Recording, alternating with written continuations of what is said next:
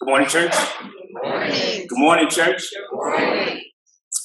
For those who don't know me, my name is Alex Woods, and I just recently got married. My wife is sitting right here. She doesn't like the attention, but I have to. I got to recognize you always. And my parents are sitting right behind us, so give it up for them as well. We got some good friends here as well, so I'm thankful for you guys. I'm thankful for the body, and I'm thankful for the pastors for this opportunity to preach God's word. But ultimately, I'm thankful to the Lord to preach God's word. ARC, it's truly an honor to be before you all today. And let me pray for us, and we'll get right into it. So, Father, we thank you for your word. For your word is truth. Sanctify us by your truth, Lord God. Pray that you'll speak to us through your word. And let us be reminded that this is the day that you have made, and we ought to rejoice and be glad in it. Help us not just be hearers of your word, but doers. And Lord, we pray these things in Christ's name. Amen. Amen. So, y'all, one of my favorite moments during quarantine was watching one of the best documentaries to ever hit television. One of the greatest basketball players of all time. And some may label him as the greatest. I mean, that's still up for debate.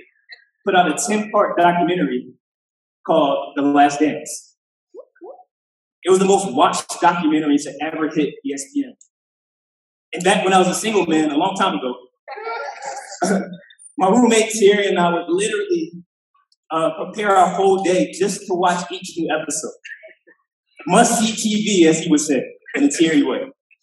There was a point on watching this that really threw us both for a loop. Check this out. Bradford Smith, an NBA player, played for the Washington Bullets back in the 90s. And there was one night in which he had the best performance of his career, with a total of 37 points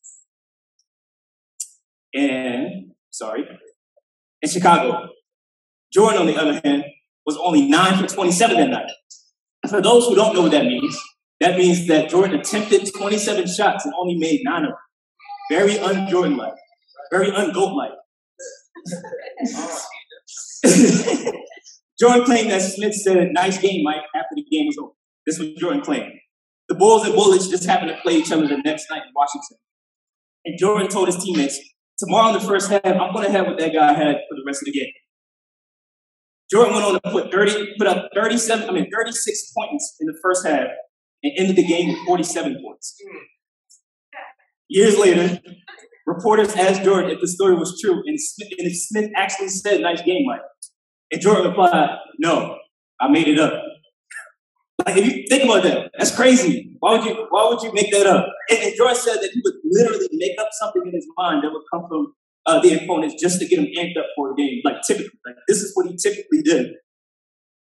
Michael Jordan used made-up words from an opponent as his motivation to be one of the greatest basketball players to ever play the game of basketball.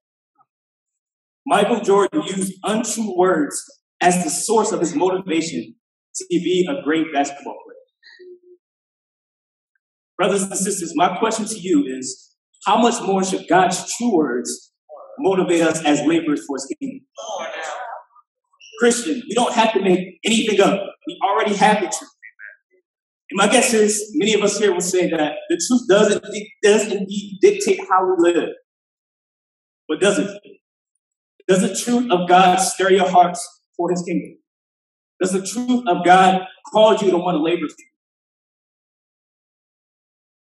Or does this truth feel stale to us? I'm concerned that we have, myself included, either have become too familiar with the gospel that it causes us not to move, or we don't know enough about it, which prevents us from being motivated when it comes to our work for the kingdom. Again, I'm saying this as someone who's recognized this in my own heart. I work for Campus Outreach. I'm a campus minister. And I'm not just saying this as someone that this doesn't happen to. I think this happens to all of us. So, family, here's the overarching question for us all to consider. Does holy fear motivate your life? Does holy fear motivate your life? Let's take a look at what God's word has to say about this. Please turn with me to 2 Corinthians chapter 5, verses 7 through 15. When you get there, say amen. Or say, hold on, bro. Hold on.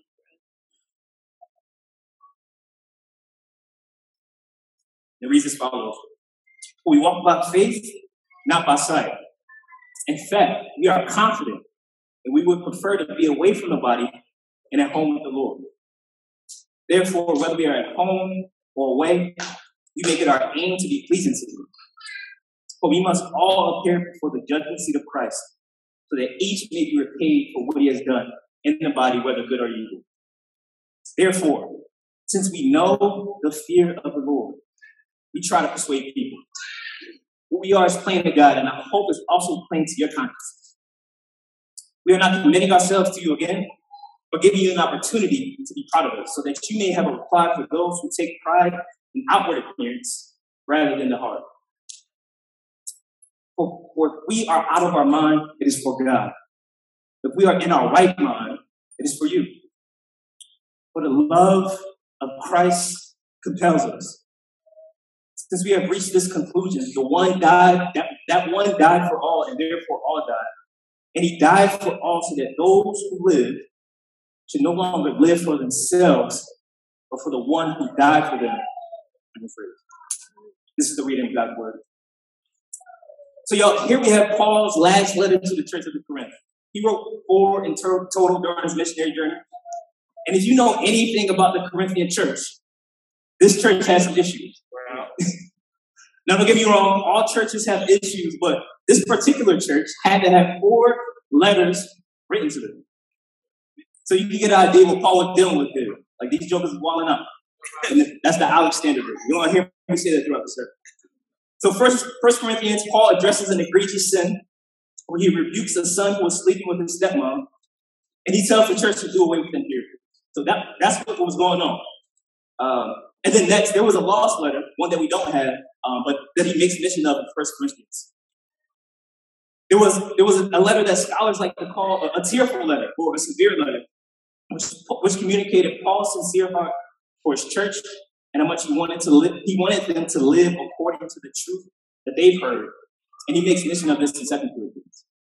And then lastly, we have 2 Corinthians. This is the letter that many scholars know as Paul's most personal, passionate, and heartfelt letter. Throughout the letter, Paul attempts to defend his ministry before the church of Corinth because the Corinthians have begun to listen to the words of false teachers instead of Paul's words that were actually from God. The Corinthian church liked these so-called teachers more than Paul because they were considered to be more appealing outwardly. Apparently, they were better communicators than Paul. They looked more impressive than Paul. Their message seemed to be more flavorful than Paul's. So now we have Paul writing them to defend his apostleship and to plead with them not to look to these other teachers, but to take pride in him. And in all the things that he taught them as a faithful minister of the gospel. So that's a little bit of context for you guys. As we dive into this passage in 2 Corinthians, there are 3 things that I want to bring our attention to coming from this text. 3 things. Number 1, true faith enlivens us to please God. True faith enlivens us to please God. Coming from verses 7 through 10. Holy fear motivates us to persuade others. From verses 11 through 13. And then true love empowers us to live in the power of Christ. True love empowers us to live in the power of Christ. Verses 14 to 15. So point number 1. True faith enlivens us to please God. Verse number 7. We walk by faith, not by sight. So church, Paul starts out this passage by saying one of the most popular quoted verses today. For we walk by faith and not by sight. Leading up to this passage, Paul had just finished telling the church of Corinth about the comfort of God and how he comforts us so that we may comfort others. And from the start of his letter, Paul starts to defend his ministry. He goes through an explanation of his ministry, highlighting his competence. He then begins expounding upon the power of the gospel, telling the Corinthian church that we all have this treasure in clay jars, so that extraordinary power of God may be shown through us. Paul then begins to talk about his own suffering. He goes on to explain that even now, as we grow in this outward tent, which is our bodies, we receive a new tent, a new resurrected body in heaven. But for now, and the already but not yet, Paul reminds himself, the people in Corinth, and us that we walk by faith and not by sight. The word faith here is best defined as having a firm belief, trust, or confidence in someone or something. And what Paul is not alluding to in this verse is this faulty concept of blind faith, in which we are aimlessly trusting in something abstract or just having this like wishful thinking. That is not what Paul is talking about. Rather, it's a faith that is built on something tangible. And I would say that we all have some level of faith in something, whether it's like ourselves, our family, our abilities, the chair that you're sitting in right now. We all have an expectation for all of these things. I mean, for yourself, you have faith in yourself because you know yourself the most. You have faith in your family because they show you love. You have faith in your abilities because you believe that you can do anything that you want to do. You have faith in that chair because you believe that chair is going to keep you up. But true faith is having a firm confidence in who God says He is, what He has already done, and what He says will be done according to His word. Faith is trusting in the character of God and in the truth of the word of God. Right. Paul wanted the church of Corinth to know that although we cannot see all that lies ahead, we stand firm, trusting in our sovereign God for what is to come. And this should make complete sense. Paul had already witnessed the Lord seeing him through so many hardships. So he was determined that no matter what happens, he was going to trust the Lord. God had not failed him. He was sure that would change.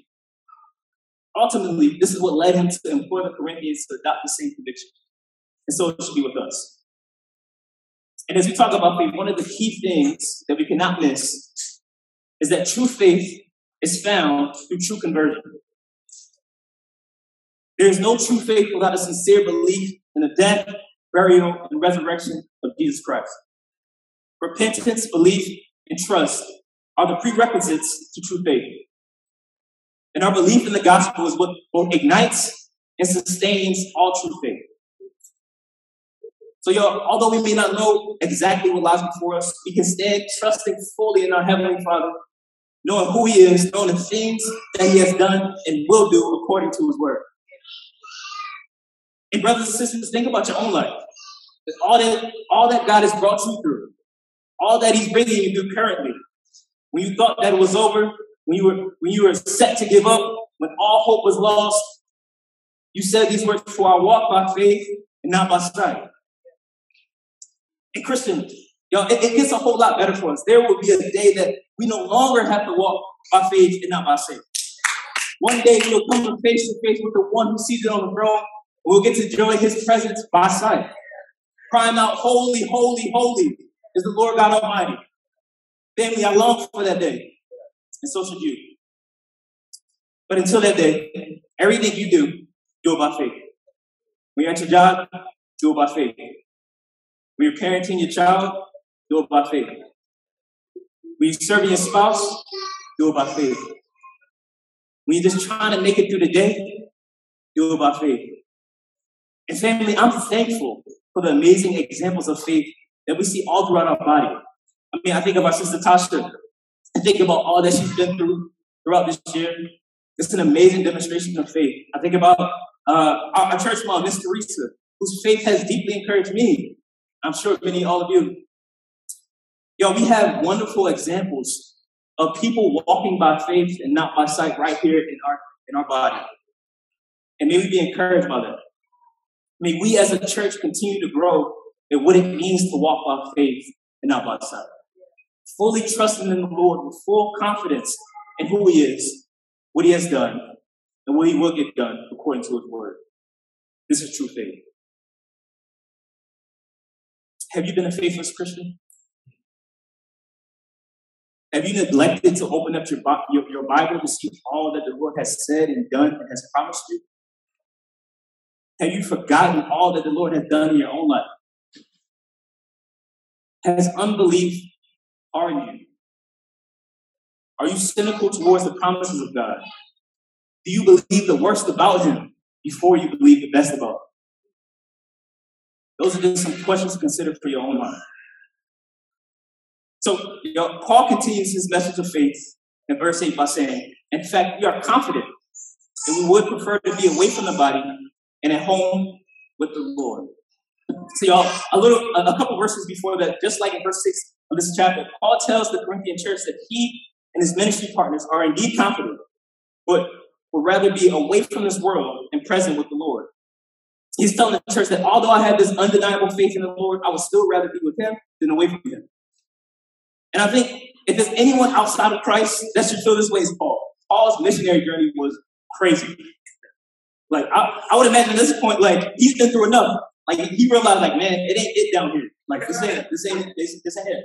I'm ready to be with my Lord. And what I appreciate so much about this verse is that Paul is just keeping it completely 100 with the Corinthians about how he feels. He's like, look, y'all, I have faith, don't get me wrong, but I want to be home with my God. Straight up. And one of the reasons I also love this verse so much is that Paul has a good grasp on where his home truly is. He rightly understands the relationship between the temporal and the eternal for the Christian. He knows that eternity with God far surpasses this present earth and the things that it comes with. So, church, I think it's great if we can resonate with the first half of the verse. We can resonate with Paul's confidence in the Lord, believing that our faith is sure and fixed on Christ. I think that's completely amazing. But my fear for us, myself included, is that I think we have too tight of a grip on the temporary and not enough on the eternal. I believe that some of us would actually resonate with this verse more if it was flipped around. You would really rather be here than present with the Lord. And this is not hard to see. I mean, some of us like the comfort of our homes, of our jobs, our retirement plans, our finances, our families, our friends, more than the comforts of heaven. Our faith is often pointed to the fleeting things of this world and not heavenward. We honestly need to take some time and ask ourselves, are we heavenly minded at all? Or are we just thinking about heaven as a next step from earth? Ask yourself this, are you taking joy in your heavenly home so much that others who don't know Jesus will want to take joy in it as well?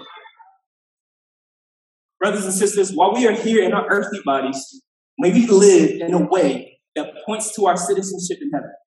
So much so that it will cause those who are not in Christ to want to know about it. May we demonstrate a beautiful picture of true faith in how we view the temporal on earth and the eternity with God. May we do so by God's Spirit and His grace. Verse 9, therefore, whether we are at home or away, we make it our aim to be pleasing to Him. Again, because of Paul's faith, he says to the Corinthians, you know what? It doesn't even matter where I am. Whether I'm here with y'all or with the Lord, my aim will be to please the Lord. Paul's mind was completely set on doing the things of the Lord that would satisfy him. His faith in God was just that firm. He made up in his mind that even though he wanted to be with the Lord, he was going to do all that he could do on earth to please him. Notice, Paul is not aiming to please God as a means to attain his faith. Rather, he's aiming to please God because of what Christ has done already in his life. So he's not trying to work for something. He's working from something. And that thing is the death, burial, and resurrection of Jesus. Paul's faith in God led him to want to please God. My question again is, how many of us are this in our own pursuit to please God? Are we this way? Or are we more focused on pleasing ourselves? Are we committed to doing everything that we can to make sure we are satisfied without giving a thought to the living God? Brothers and sisters, I would encourage us all to do a sincere heart check at this moment. What kind of life are you living? A life for you or a life for God? A life that is aimed at wanting to please God or a life that is aiming to please yourself? A life that is aimed at wanting to please God is utterly committed to obedience to Him and His Word. As I think about what's pleasing to God, I can't help but to think about our Lord Jesus. Jesus did whatever He could do to please His Father. Jesus even went to the cross out of a sincere obedience and commitment to pleasing God. Jesus, who was both fully man and fully God, died as a sinless servant to please God. How much more should we be committed to making sure our true faith in God is pushing us to please Him? And saints, Paul gives us another encouragement in this verse. He reminds us that our faith in God and our commitment to pleasing Him does not stop once we get to glory. It's not that we please God up to a certain point and then we're good after that. No, the good news is that we just won't have to struggle with it once we reach eternity. Pleasing God will truly be delight for us because of absence of sin. We get to please God freely without any reluctance, apprehension, or laziness. Since I look forward to that day where we get to worship our Lord with our hands up high, without an inch of sinfulness within us. But until that day, may we please God and may we do it by faith. Because verse 10 tells us this: for we must all appear before the judgment seat of Christ, so that each may be repaid for what he has done in the body, whether good or evil. So, two quick important things that we should know from this verse. Number one, this verse is not speaking about the day of judgment where all Christians and non-Christians will be subject to hell or eternity in heaven. Number two, this verse is tailor-made for Christians. Paul is telling us what will we be all facing and how will we be rewarded the way that we serve here on earth. So the way that we serve here on earth actually matters, which means that what we do right now has eternal consequences. He was seeking to remind the Corinthians that how you live truly does matter. So just as Paul explained in verse 9 that our aim must be to please the Lord, Christians, we will be judged based on how we choose to please Him. One theologian says this: it is possible to have a saved soul in a wasted life. Christian, are you wasting your life today? What are you doing to please the living God? Because, y'all, the truth is that we will be held accountable for how we choose to please Him. That may happen here on earth, but it surely will happen in heaven. And saints, I think this actually is a privilege for us. I mean, you might be asking, how is this a privilege? Well, because this type of judgment will not end your eternal separation from God. Versus those who don't follow God, the type of judgment they will face will not only result in zero eternal rewards, but ultimately, it will result in them facing the wrath of God. Sadly to say, there will be those who experience an eternity without God with an absence of hope. So may this truth not only cause us to do all that we can do to please God, but may this enliven us to share our faith with those who don't know Him. The truth is, for those who don't know God, their end is not pretty. It's daunting. It's ugly. It's not pleasurable. It's excruciating and gruesome and miserable. ARC, let us commit ourselves to do all that we need to do to please God. And let us do this with an undeniable faith, knowing that we will one day see our God by sight and be held accountable. So true faith enlivens us to please God. That's point number one. And as we continue in verses 11 to 13, we'll see that holy fear motivates us to persuade others. Holy fear motivates us to persuade others. This is point number two. So, verse 11. Therefore, since we know the fear of the Lord, we try to persuade people. So, y'all, Paul wanted to make it abundantly clear to the Corinthian church that because he fears the Lord, he lays down his life to labor for it. And as we've been learning all summer, this type of fear isn't a sinful fear. He isn't talking about some sort of terror. It's an awestruck, reverential, joyful, loving fear. Recognizing that God is indeed God and man is indeed man. This sort of fear causes us to rightly identify who is who in the situation. Church, ever since sin entered into the garden, our relationship with fear has been jacked up. Starting with our first parents, Adam and Eve, to the people of Israel, God's chosen people, to our very own lives. As broken people, We tend to offer the fear that is supposed to be reserved for God over to other people and other things. Church, I want us to know that God is not pleased with such sinful fear. God wants us to rightfully fear Him and Him alone. He alone is God, and there is none like Him. And this is a caveat. This isn't just something that you can just do when we feel like doing. All throughout the Bible, over and over and over again, you hear God say, "Fear me, for I am the Lord." So, not only is it important for us to have this fear, but Paul emphasizes this same fear should also captivate and move our hearts so much that we have no choice to make God known. So this fear should cause us to persuade people. So turn with me, or you can just listen to Isaiah 6, verses 1 to 8.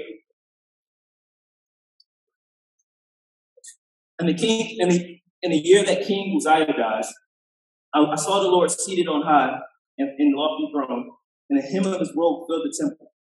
Seraphim were standing above him. They each had 6 wings. With 2 they covered their faces. With 2 they covered their feet. And with 2 they flew. And one called to another, "Holy, holy, holy is the Lord God of armies. His glory fills the whole earth." The foundations of the doorway shook at the sound of their voices, and the temple was filled with smoke. Then I said, "Woe is me, for I'm ruined, because I'm a man of unclean lips, and live among the people of unclean lips, and because my eyes have seen the King, the Lord of armies." Then one of the seraphim flew to me, and his hand was a glowing coal that he had taken from the altar with tongs. He touched my mouth with it and said, "Now this has touched your lips. Now that this has touched your lips, your iniquity is removed and your sin is atoned for." Then I heard the voice of the Lord asking, "Who will I send? Who will go for us?" I said, "Here I am. Send me." As we read this passage, we see that the prophet Isaiah was floored by the glory and majesty of the living God. And as a result of seeing the Lord, he recognized his own sinfulness. I think another thing happened here as well. As Isaiah saw the Lord in all his splendor, he responded with a willingness to go. "Here I am, send me." Isaiah was so awestruck by the Lord that it caused him to be ready and willing to do whatever he could do to please the living God. The glory of the Lord caused in him a proper fear, which prompted a willingness to be on mission for God. Is this true of us? Like Paul and Isaiah, do we too have a proper fear of the Lord? And does this fear cause us to make his name known? Or are we more like the prophet Jonah, whose sinful fear of man drove him away from God's mission instead of to it? Saints, God truly has a mission. And this mission includes saving lost souls. And a healthy, godly, holy fear of the Lord should fuel each and every one of us to proclaim the kingdom of God to those who are lost. This fear should have us on fire to bring the good news all throughout Southeast, all throughout the workplace, within our families, within our friends, throughout the entire world. And I think what's important for us to recognize is that this fear doesn't just motivate us, it prepares us. Let me give an example. So I think fear for us is like a gold medal at the Olympics.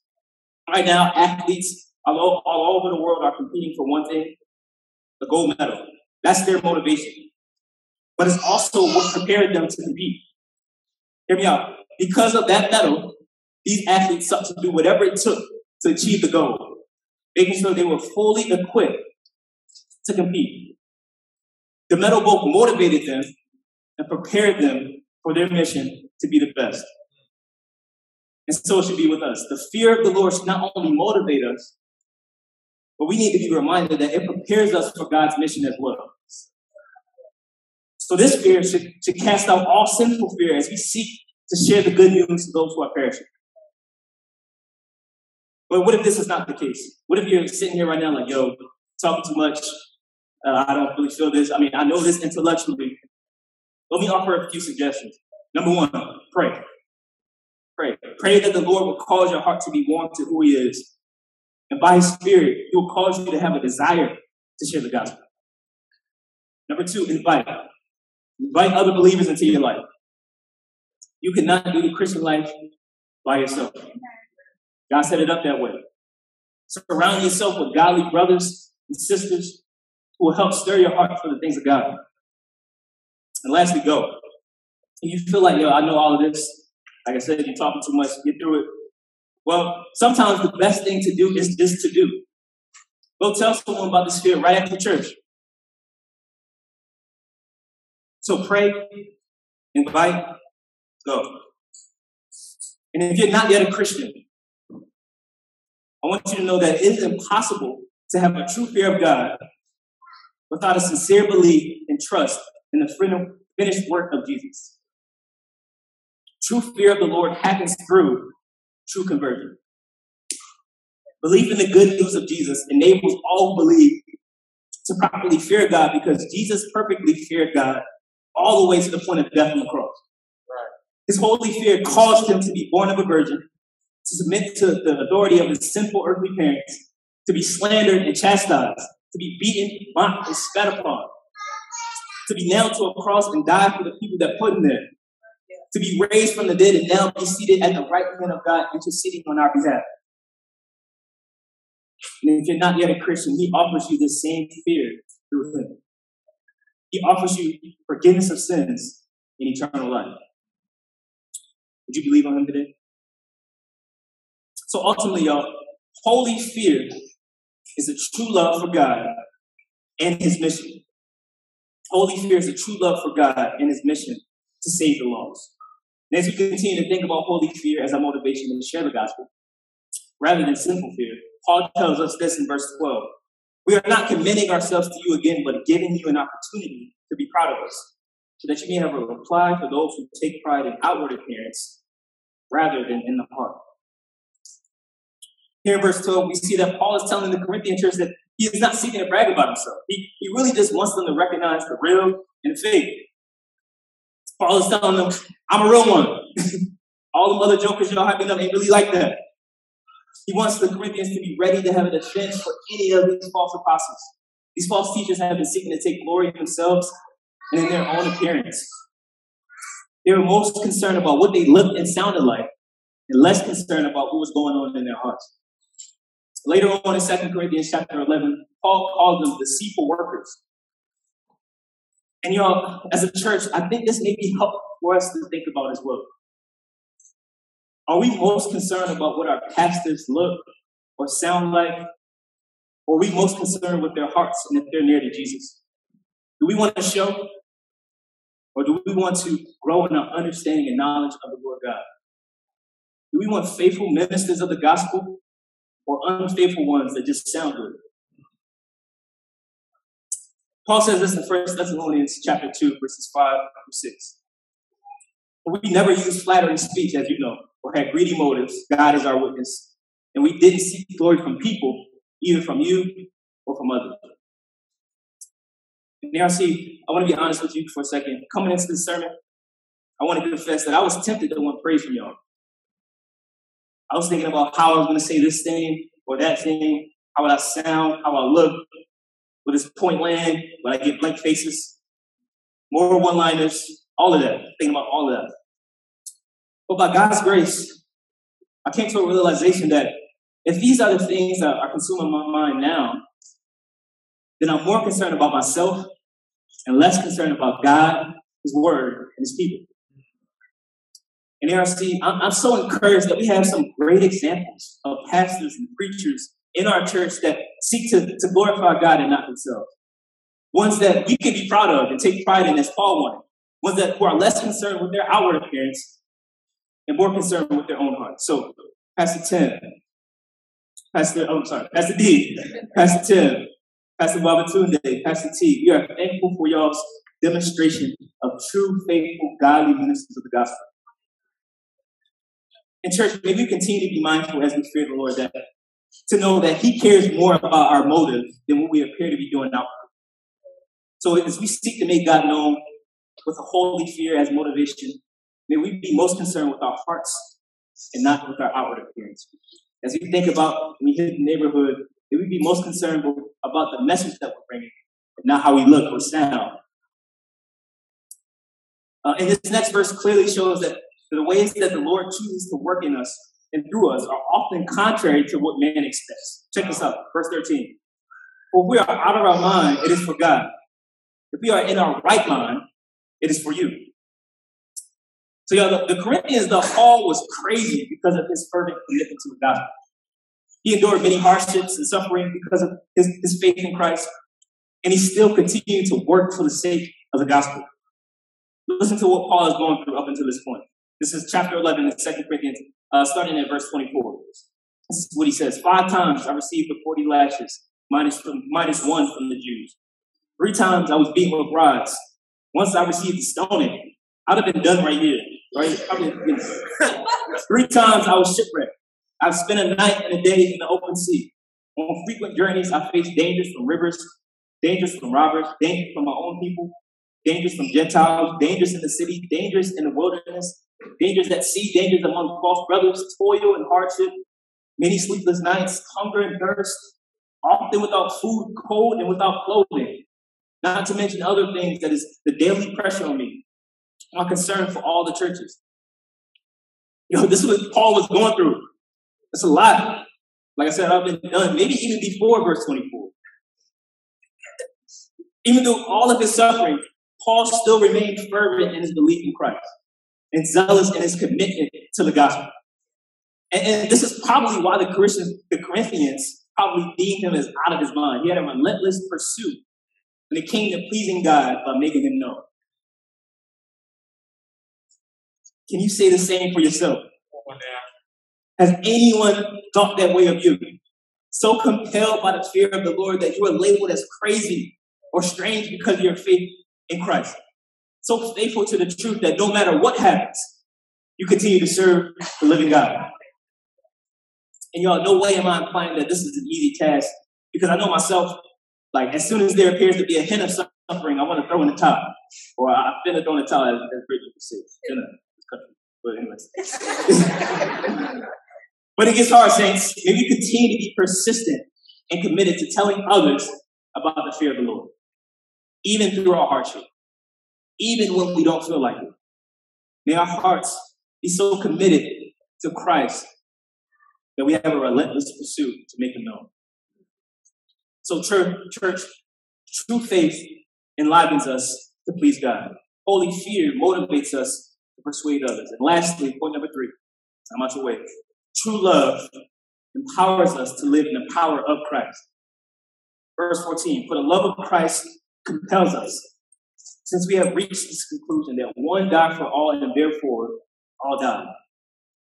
So, we just heard about all that Paul has suffered, but the reality is what he suffered pales in comparison to what Christ suffered.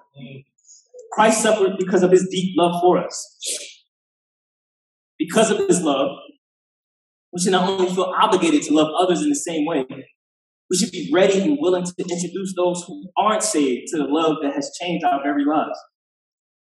One scholar puts it this way: this is the greatest foundation for ministry, wanting to give something to others because Jesus gave you everything. The way you may love your wife, your children, your husband, your friends, your family, or anyone else that you can think of does not compare to the love that Christ has for those who are his. And even if you're not yet a Christian, Christ's love is offered to you today. The very love that you may be searching for in relationships and other things is only a love that can be found in him. Choose him and see what's to his unmatchable love.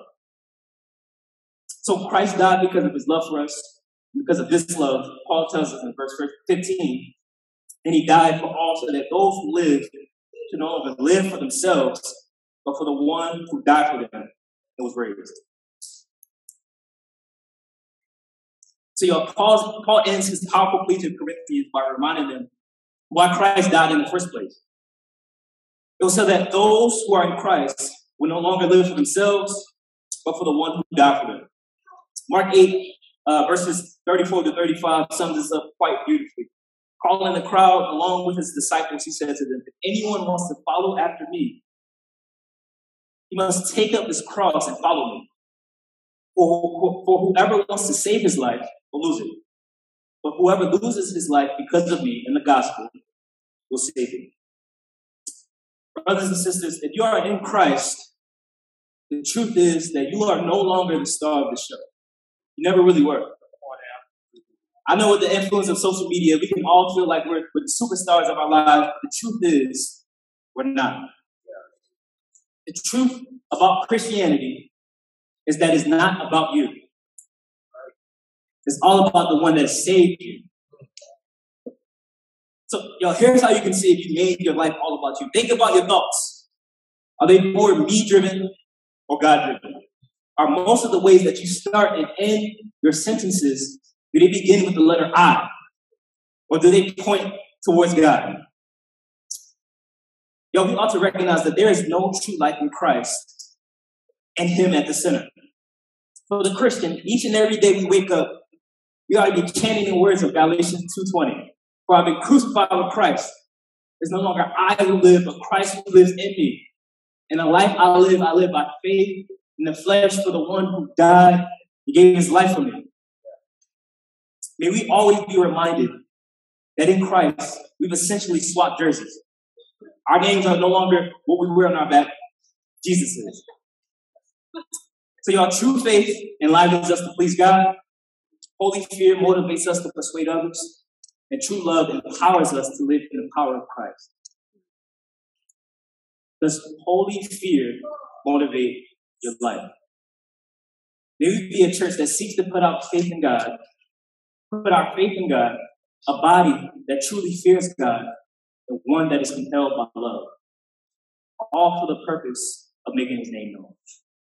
May holy fear motivate our lives. And pray for it. Father, we thank you for your word. We thank you for the gospel of Jesus Christ. Lord, that saves us, Lord, that sustains us, Lord, that causes us to want to make you known. Lord, help our hearts. If our hearts are callous to your fear, help our hearts. If our hearts are callous to wanting to make you known. I pray that we just wouldn't be hearers of your word, but doers.